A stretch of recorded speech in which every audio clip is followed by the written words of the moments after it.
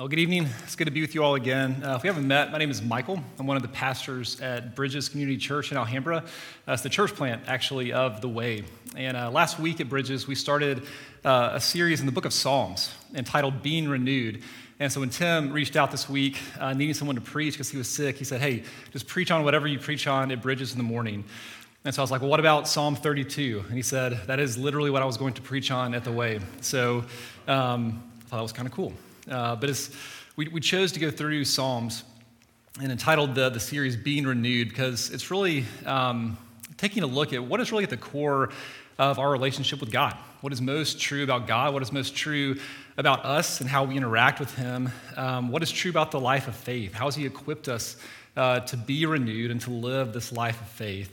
Right? How do we grow in Jesus? And sort of at the heart of some of these questions really goes back to if you heard the sermon last week in Psalm 1, which you didn't, pretend you did for a second, there's this illustration of this tree that is planted by streams of water. And sort of the idea is that this tree never graduates and never gets strong enough or ripe enough where it needs to then move away from the stream. But it constantly has to be renewed kind of day by day by those streams. The life is water. And for us as well, we never need to stop being renewed as believers in who calls himself the life, right? Jesus says, I am the life, and that's what we have to constantly go back to be renewed for. And so no matter where you're coming from tonight, you and I are actually both desperate for the exact same thing. Whether you've been a Christian for 60 years, or if you have yet to put your faith in Jesus, every second of every day, we are in desperate need to be renewed by what we call the gospel. The good news that Jesus came and lived, died the death that we should have died because of our sin. But because of his great love for us, if our faith is in him, he has then removed that punishment that our sin rightly deserves, which is death. And he is at this moment right now renewing absolutely everything about your being, your mind. And he promises that one day he is going to come again and make absolutely everything new. But because of his great love for us, if our faith is in him, then he has removed that punishment, right? And so the gospel, it's not just how we were first moved from death to life, but it's actually how we grow. The gospel is everything we need for renewal in Jesus. And so Psalm 32 is this model of what it looks like for us to then respond for what it is that God has done for us, what he's doing, and what he will do for us in and through Jesus. And so let me read for us Psalm 32. Hear the word of the Lord. Blessed is the one whose transgression is forgiven, whose sin is covered. Blessed is the man against whom the Lord counts no iniquity, and in whose spirit there is no deceit. For when I kept silent, my bones wasted away through my groaning all day long. For day and night your hand was heavy upon me. My strength was dried up as by the heat of summer. I acknowledged my sin to you, and I did not cover my iniquity. I said, I will confess my transgressions to the Lord, and you forgave the iniquity of my sin. Therefore, let everyone who is godly offer prayer to you at a time when you may be found. Surely in the rush of great waters, they shall not reach him. You are a hiding place for me. You preserve me from trouble. You surround me with shouts of deliverance. I will instruct you and teach you in the way you should go.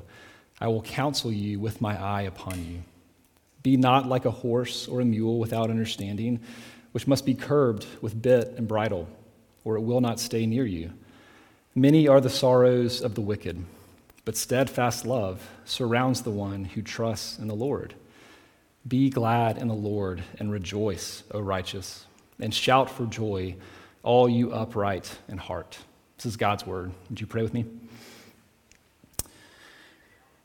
Father, Son, and Holy Spirit, we do all come with that same desperate need tonight, and that is to encounter the living God. And so we pray that through the power of your Spirit, through your word, you would grant us the ability to receive this good news that we see in Psalm 32 of your incredible provision for us in the life, death, and resurrection of Jesus. We ask this in his name. Amen. All right, so we've probably all been there before at one point. Maybe it's like Friday night, you're hanging out with a group of friends, and you decide we're going to stream a movie. And of course, it is next to impossible to decide, at least quickly, on a movie that is going to appeal to everyone, right? And so this is how our family ended up a couple weeks ago watching one of Nicolas Cage's finest movies. We thought our 3-year-old was not ready for Con Air yet, and so we decided to go with National Treasure. And I won't spoil it for you if you've been meaning to get around to that over the last 20 years, but there's this one scene where Nick Cage is quoting the Declaration of Independence. And of course, this document states that all of us, we have certain rights, right? Most famously, we have the right to life, liberty, and pursuit of happiness, right? It's kind of like good luck with that pursuit of happiness, however you're going to try to pursue that. And it's this vague pursuit, right, whatever the pursuit of happiness might look like, that leads people to any number of strategies to try and figure out, okay, well, what does happiness look like? How do I go about this? What should I do to try and find the happy and full and fulfilled life? That word that David uses here, blessed is he, a really simple way to translate that, it's very close to the meaning, is happy, right? Happy is he who, and again, any number of worldviews, any number of religions that will promise you this is the way. This is what you have to do. This is what you have to not do. This is what you have to believe to have a happy life. And the main point that David, the author of Psalm 32, is getting across, it's really the main idea of the Bible, right? That in order to be whole, to receive from God this blessed life where he no longer counts our iniquity against us, our sin has to be removed, right? God has to forgive us. And the only way to be forgiven is to repent and to put your faith in Jesus. And if you're exploring Christianity this evening, this might be precisely what makes Christianity just so hard for you to accept. Because you hear that exclusivity, that Jesus is the only way to God, Jesus is the only way to salvation, and you think, surely there's got to be another way, right? Surely there has got to be multiple ways for us to live these whole, fulfilled lives of meaning. Why can't we just take some of the sayings that Jesus says that we like the command to love our neighbor? That's really nice. Why can't we just skip over some of the harder commands that he gives us, like pray for your enemies? But listen to Jesus' very first words that are recorded in the Gospel of Mark. And again, first words are just incredibly important in ancient literature. And for this time in Mark, they really frame everything that Jesus was about, everything that he came to do and accomplish during his time on earth. So Jesus opens up his public ministry with these words. He says, "The time is fulfilled, and the kingdom of God is at hand. Repent and believe in the gospel." So repent, put your faith in this good news that Jesus Christ came to save sinners. So let's unpack what Jesus says about repentance through how we see it modeled here in this psalm as we look at our need for repentance, why we avoid it, and finally the cost of repentance. So first, our need for repentance. There is just an incredible interaction that Jesus has with a bunch of really religious people called Pharisees and a woman who is described as a sinner in Luke chapter 7. And so the really religious people invite Jesus into one of their homes, but they don't really treat Jesus like any normal host would treat a guest. So they've heard about Jesus, they've heard he's doing these miracles. He's kind of like the hot ticket to get. And so they get Jesus into their house, and they're essentially trying to trick him, or at best, show him off to their friends that, hey, we had what it took to get this guy into our house. We had the clout, we had the job, we had the reputation, whatever it is. Because they think they have absolutely no need for what this Jesus has to offer. They have their own religion. They have their status. On the other hand, this sinful woman approaches Jesus out of a state of just incredible, desperate need. She knows that her sin is going to be exposed. People are going to be whispering about her. The Pharisees are going to despise this person. And yet, she recognizes Jesus as the only one who can heal her.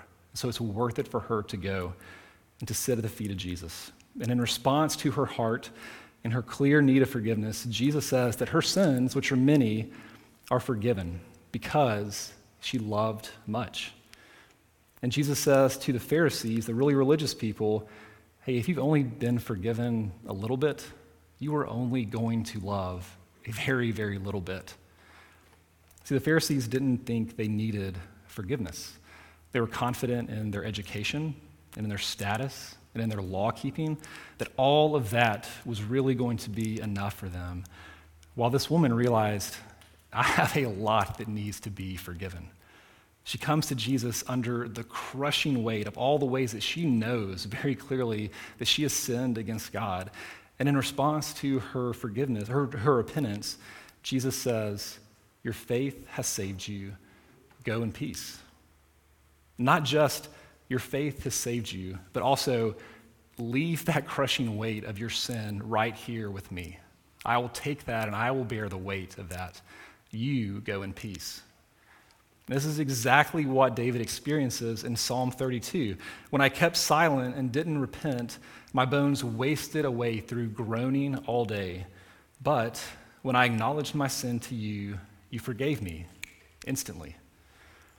And this response, of course, enrages the super religious people who don't in any way see their need to be forgiven, because they've put in all the work to make themselves acceptable to God, keeping the hundreds of rules that they've come up with to try and justify themselves to God.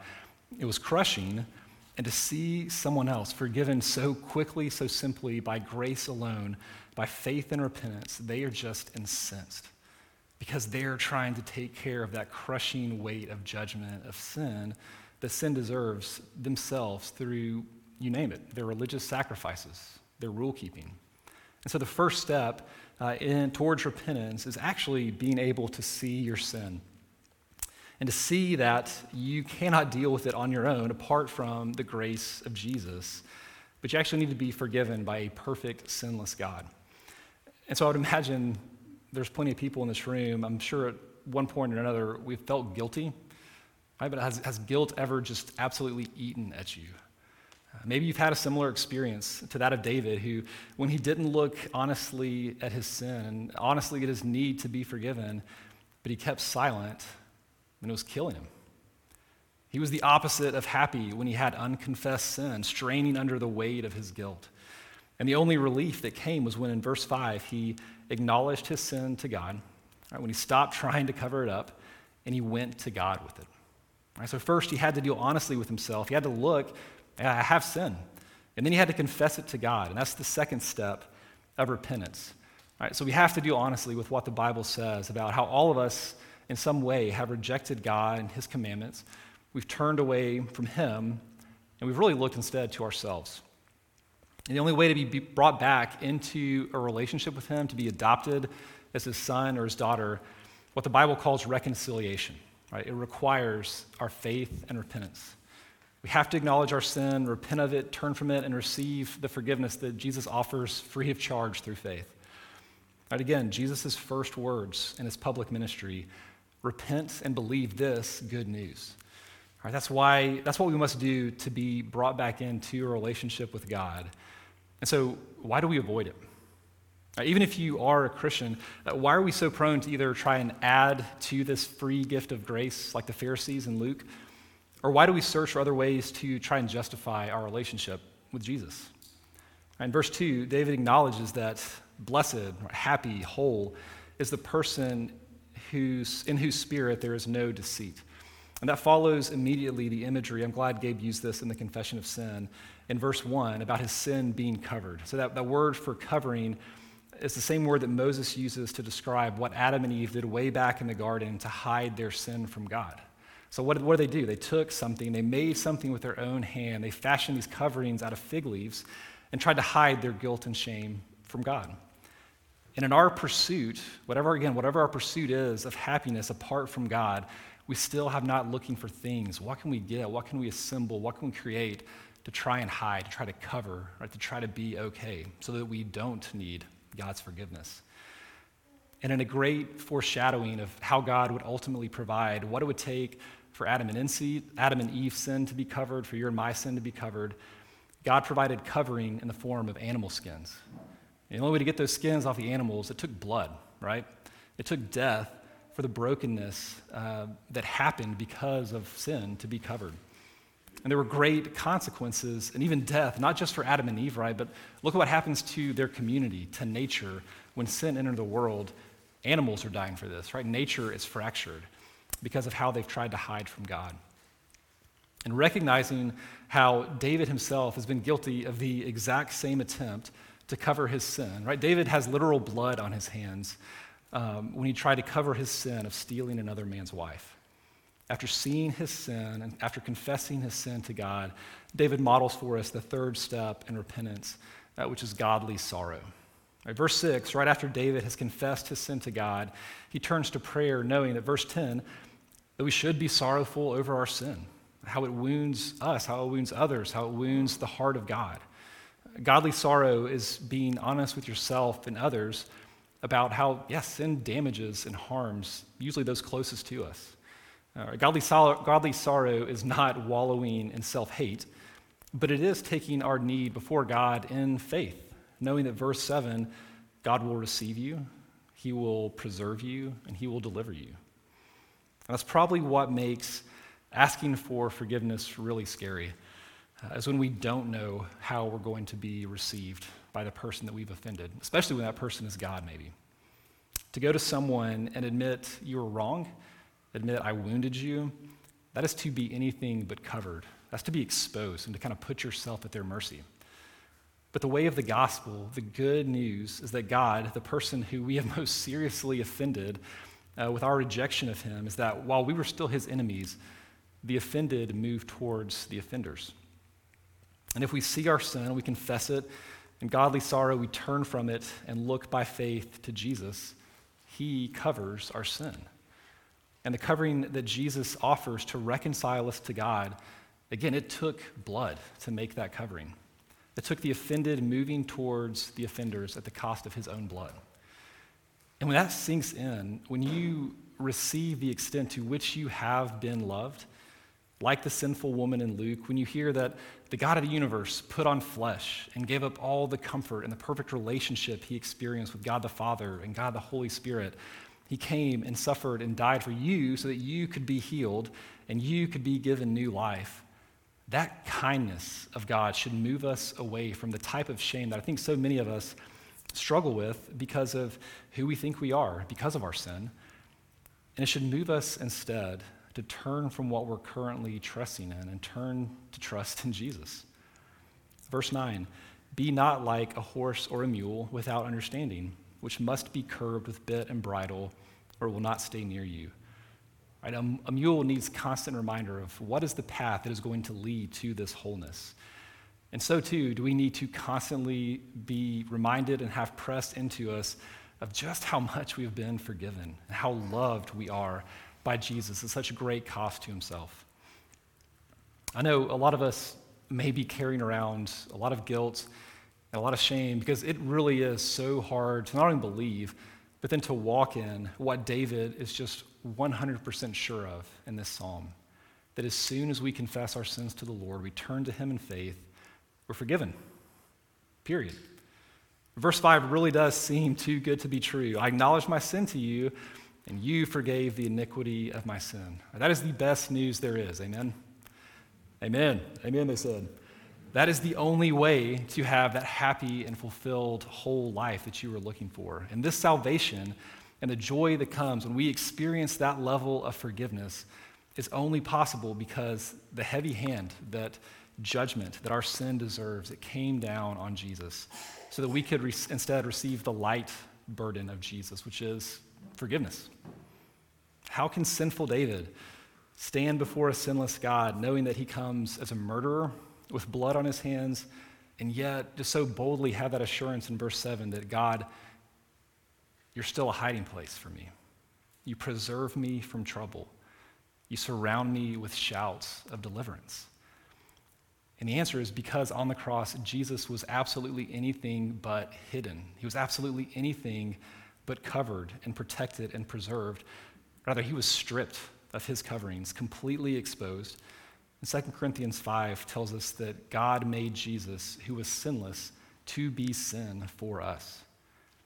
So every bit of your sin and my sin was laid on Jesus, completely exposed on the cross. Again, it took blood to make that perfect covering for us so that Jesus could be our hiding place.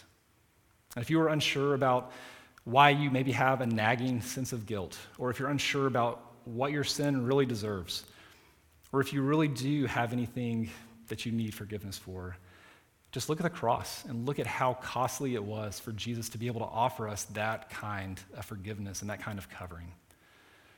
And this model of repentance, it's also the application for your relationship to God. Right? First, we have to see our sin. So ask the Holy Spirit to give you eyes to take an honest look at your sin. If you're like me, I don't like doing this. I don't like dwelling on, where am I just not aware of my sin? But ask the Holy Spirit, ask others in your life that are close to you to show you where you may not even be aware of sin. I promise you, if you have friends and family that are living close to you and you ask them for a little insight, hey, how do I wound you? Where am I kind of coming up short? Where am I angry? They're probably going to have like one or two things, max, maybe, to tell you, right? So the next step is confession. And the key here is confessing specifically. Like, yes, if you've put your faith in Jesus, you've repented of your sins, he has forgiven you completely. But as you take the time to, again, invite the Holy Spirit to expose what is really in your heart. As you confess specific sins, pray that he would show you, hey, what is the heart issue going on behind this sin? Because your job, your kids, your boss, like they don't make you sin. They just help bring out what is already in your heart. The unkind words you speak about your boss, the anger you experience in traffic is really only an overflowing of a heart that is resentful or a heart that is sure that it's better than all the other hearts on the road, right? All right, third, allow some space for godly sorrow. Again, not like self-loathing, but take time to mourn the fact that sin damages not only you, but it damages others. And then immediately preach the gospel to yourself, that your God sees all that wounding. He's very well aware of all your sin, all the brokenness, and he absolutely cannot wait to forgive you of every bit of it. It's literally what he gave his life for, because you are his daughter. You are his son. And he will never get tired of being able to forgive you and restore fellowship with you. So use that godly sorrow to remember again that, yes, you are incredibly needy. You never graduate from needing to move away from that spring to be renewed and refreshed. But even more than that, like, you are so infinitely loved far beyond your need. And God has made a way through the life, death, and resurrection and reign of Jesus Christ to provide every single need that you have. Lastly, we turn from our sin, we turn to Jesus. That is the definition of faith and repentance, which is just that engine for our renewal in Jesus. Psalm 32 is the assurance that if we do confess our sin and turn to Jesus in faith, he will forgive us instantly. So don't impose upon yourself a sort of waiting period of living in shame before you go to Jesus and ask him for his forgiveness. He's eager to receive you. He is waiting to be your hiding place. So very briefly, what is the application for our personal relationships? So if you have received this good news of how Jesus really did take the punishment for your sins, that he is a hiding place for you, regardless of what anyone else says about you. God has adopted you. He has placed his affection on you, removed your sins. He calls you his bride. If this is what is renewing you, if this is what your identity is, if you're experiencing that kind of love and forgiveness, that is the only way that you will be blessed to the point where you can then forgive others. I was telling a few friends the other week about how about a decade ago, I dealt with bitterness for a few years towards one person. And it really was not until I took an honest look at my own sin and realized that the resentment that I was holding on to was really because I thought the other person was a bigger sinner than me. I thought he really needed to be forgiven, and I just kind of needed to be proved right. But as the Holy Spirit began to work this good news deeper into my heart, what I really did come to see was that I think my need is greater than my offender.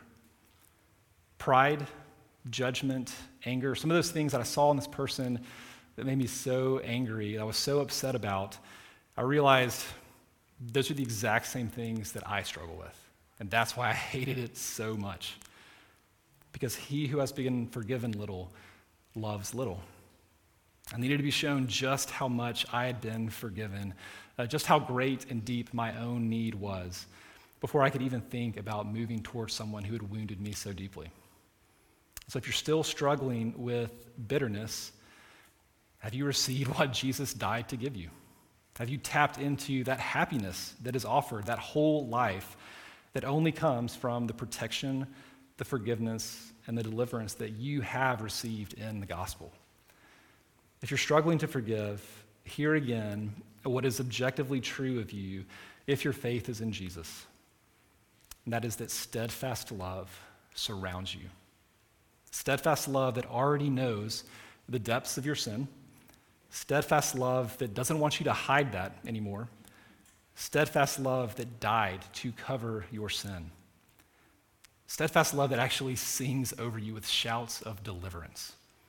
So be glad in the Lord and rejoice because he has made you righteous. And it took blood. It took Jesus being completely exposed so that you could in turn be completely covered. So shout for joy because it is finished. Happy is the one whose transgression is forgiven, whose sin is covered. Amen? Amen. Let me pray for us. Father, we thank you again. We praise you. That forgiveness that is so hard sometimes to experience, to believe, to walk in. Jesus, you said it is done. I pray that you would enable us through the power of your Spirit to believe that for the first time or the millionth time again tonight, to be renewed by the truest, best news there is, that Jesus Christ came and gave his life to cover us, to adopt us, to bring us back in to your family. Help us to believe that again tonight. We pray it in the name of Jesus. Amen.